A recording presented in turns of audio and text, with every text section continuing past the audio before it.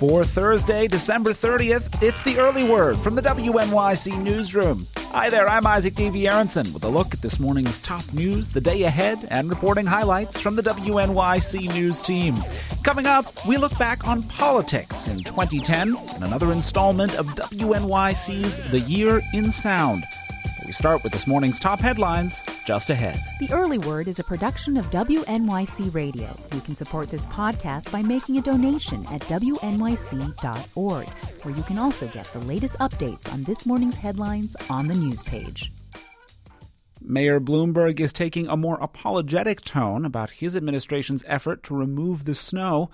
WNYC's Bob Henley reports the mayor is promising a review of one of the most serious issues, just how well ambulances and other first responders were able to get to those in need. Mayor Bloomberg says he was extremely dissatisfied with the way the city's emergency response system operated. In some cases, it took hours to respond to serious requests, and EMS could not only couldn't get there quickly enough. And my heart really does go out to those who experienced trauma and tragedy during the storm. Bloomberg said it was too early to attribute any one particular fatality to slow response times. The NYPD was jammed with close to 50,000 911 calls on Monday, one of the highest call volumes ever. Police say just 1 in 5 of those calls were actual emergencies. On September 11th, police logged 55,000 calls. For WNYC, I'm Bob Henley. Mayor Bloomberg says drivers who ventured out into the storm share some of the blame because ambulances and other emergency vehicles were hampered by abandoned vehicles on the roads. And some members of a volunteer ambulance corps agree with the mayor. Nick Nicolopoulos of Bravo Ambulance in Bay Ridge, Brooklyn, says conditions were some of the most difficult he'd ever seen. The problem was that people don't pay attention to the news. Everybody wants to come out, and they're not equipped with their vehicles to handle these roads. We had to park our ambulance 8 to 10 blocks away from patients and walk. Nicolopoulos says his ambulance managed to help many people, but didn't make it in time to save one man from a cardiac arrest. This morning, Sanitation Commissioner John Doherty says road conditions should be much improved throughout the city, but he says the department is limited in how much heavy equipment it can use to clear side streets. He says the city was unable to get as much help as usual from the private sector. The contractors, particularly the loading machines that we needed to get into those streets, did not come in, still not coming in. This is something that I have not experienced in the past. Doherty says part of the drop-off could be because contractors increasingly are choosing to run their own building projects year-round. He also thinks the timing of the blizzard right after Christmas meant many heavy equipment operators were on vacation. By the way, alternate side rules and meters are suspended again today, and since tomorrow and Saturday are considered holidays, regulations are effectively scotched through Sunday. This week's blizzard, of course, brought planes, trains, and automobiles to a halt throughout the New York City region. WNYC's Charlie Herman reports it also hurt retailers. Retail sales are on pace to be the best in 3 years, but the blizzard that left thousands of potential shoppers stranded at airports or stuck in their homes also led to a near halt in holiday shopping. ShopperTrack says retailers lost nearly $1 billion in the 2 days after Christmas. That's about 10% of estimated sales for those days. But the storm is not expected to make a significant dent in total spending this holiday. Bill Martin is founder of ShopperTrack. Anytime we get one of these significant events is that we really see that it creates pent-up demand, even over a few days, and that traffic will eventually return. Martin says that once the streets and parking lots are cleared of snow, consumers will resume their spending, redeeming those gift cards and returning unwanted gifts. For WNYC, I'm Charlie Herman.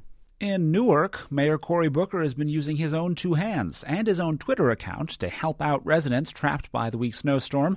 And he's been calling out those who aren't pulling their own weight, like Tahuan Bonds. Bonds asked Booker via Twitter to help clear the street in his neighborhood. He didn't expect the mayor would respond. I'm thinking that he's on vacation. I'm kind of mad. So then I find out that he's out helping people shovel. So I just asked him. I told him I was stuck. I was actually stuck. Booker showed up with the plow truck shortly afterwards. He saw Bonds' mother and sister outside shoveling, but Bonds himself was inside at the time, tweeting with his friends on his computer. So Booker sent the Newark resident a tweet, "You should be ashamed of yourself." It didn't take long for Bonds to run outside and join Booker, along with his mother and sister. It was a kind deed. I respect that he came here because a lot of mayors wouldn't have done that. The mayor also left Bonds with some advice. Stay positive and keep working hard. Well, after several days of transit problems from the blizzard, a transit fare hike starts today. WNYC's Jim O'Grady is talking to strap hangers about it. Richie Gamba has been taking the C train his whole life. As he stood outside the Spring Street stop, he gave a history lesson on transit inflation. This same subway here was 5 cents when I was a kid. Then it was 10 cents. And the bread was 15 cents. I know it's going back. I'll be 75 years old, so I know a few things. Gamba said fares should not go up until services improve. And it's kind of difficult, really, because as you get older, the knees get high, up and down. Get escalators for the stairs, then raise. And he said fare hikes strongly affect the way New Yorkers view their mayor. Good luck, Mayor. What's his name? Giuliani, I won't tease it. Mayor Bloomberg, do a better job. Get some sleep. For WNYC, I'm Jim O'Grady. Subway and bus fares are up, along with tolls on 7 bridges and 2 tunnels. Prices have also risen on Long Island Railroad and Metro North trains. Monique from Brooklyn takes the F train and is disappointed she'll have to pay more. It's too much. I haven't gotten a raise in about 2-3 years now, and I can't afford it. The MTA is planning another 7.5% fare increase in 2013. For more on the transit and toll hikes that are in effect today, visit our website, wnyc.org. Turning briefly to other news, a state judge has ruled against 3 groups of parents who were trying to block Kathy Black from becoming the city's next schools chancellor. That means the publishing executive can take her post on Monday as planned. The parents claimed State Education Commissioner David Steiner had acted illegally when he granted a waiver for Black to become chancellor because she didn't have required education credentials. But Judge Gerald Connolly said the state commissioner could waive those requirements for exceptionally qualified persons. Attorney Norman Siegel, who represented 16 parents and a teacher, said his clients were extremely disappointed and would consider their next steps. Mayor Bloomberg says he hopes the decision will bring an end to what he called politicking and grandstanding and allow everyone to focus on improving the schools. And in another judicial decision, the city's campaign to scare smokers with grotesque images of decaying teeth or a diseased lung has been struck down by a federal judge. A rule requiring the warnings to be posted wherever cigarettes are sold was to take effect Saturday, but District Judge Jed Rakoff ruled that only the federal government can dictate warnings that must accompany the promotion of cigarettes.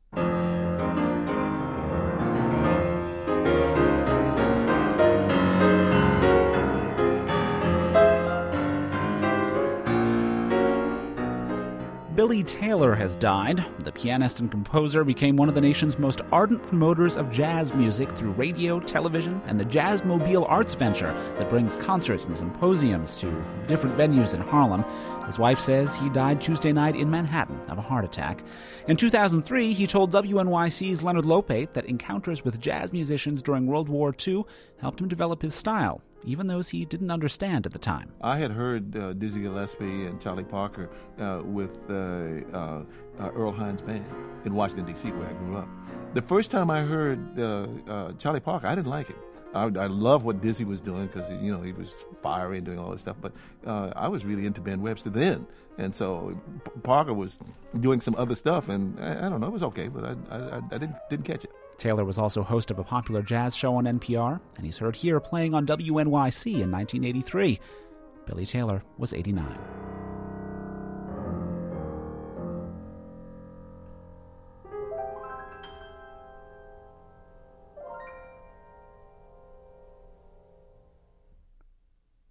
Starting next week, the Early Word will be taking a hiatus, so we can reboot and revamp the podcast and bring you something even better in the new year.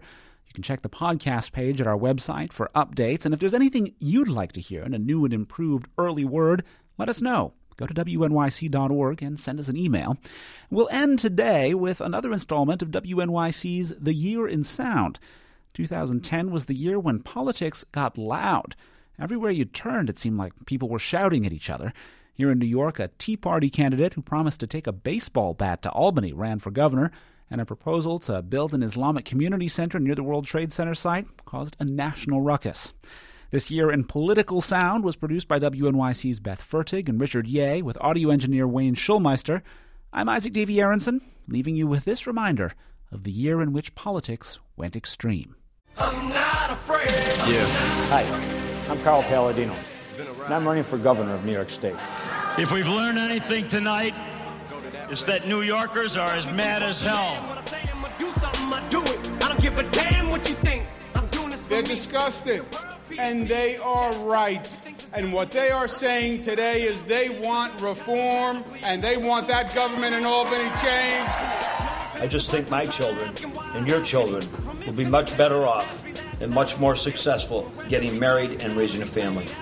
And I don't want them to be brainwashed into thinking that homosexuality is an equally valid or successful option. The men wear little Speedos and they grind on each other. Would you take your children there? I don't think so.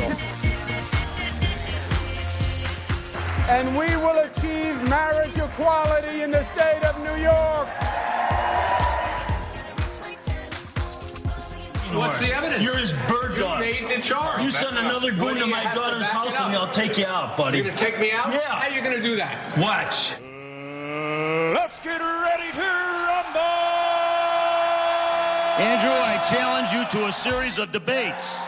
Rent too damn high is my thing. Jimmy McMillan is my name. Vote for the Rent Too Damn High party and Jimmy McMillan November 2nd.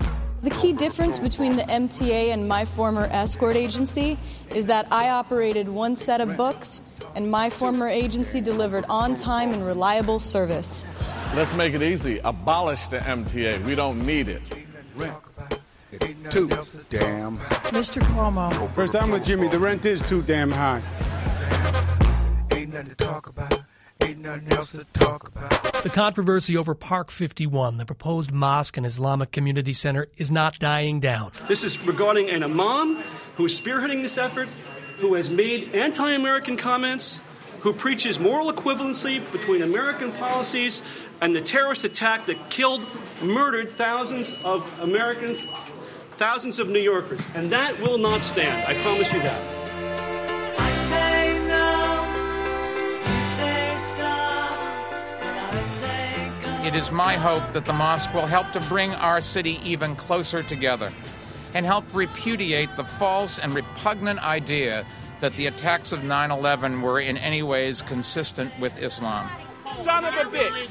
So go raise your kids to are be ignorant, non-American. When you want to respect American people. My daughter is a veteran of the United States Air Force. This particular center will create a counter momentum against extremism because it will amplify the voices of moderate Muslims which have gotten drowned out over the years by the extremists. We live now in hard times, not end times. And we can have animus and not be enemies. Mr. Speaker, I yield 1 minute to the distinguished gentleman from New York, Mr. Weiner. It's Republicans wrapping their arms around Republicans rather than doing the right thing on behalf of the heroes. It is a shame! A shame! If you believe this is a bad idea to provide health care, then vote no! But don't give me the cowardly view that, oh, if it was a different procedure, the gentleman will observe regular order and sit down! I asked teachers across the state of New Jersey to take a 1-year pay freeze and to contribute 1.5% of their salary towards their health benefits for those who didn't contribute already. The teachers union response was that this was the greatest assault on public education in the history of the state.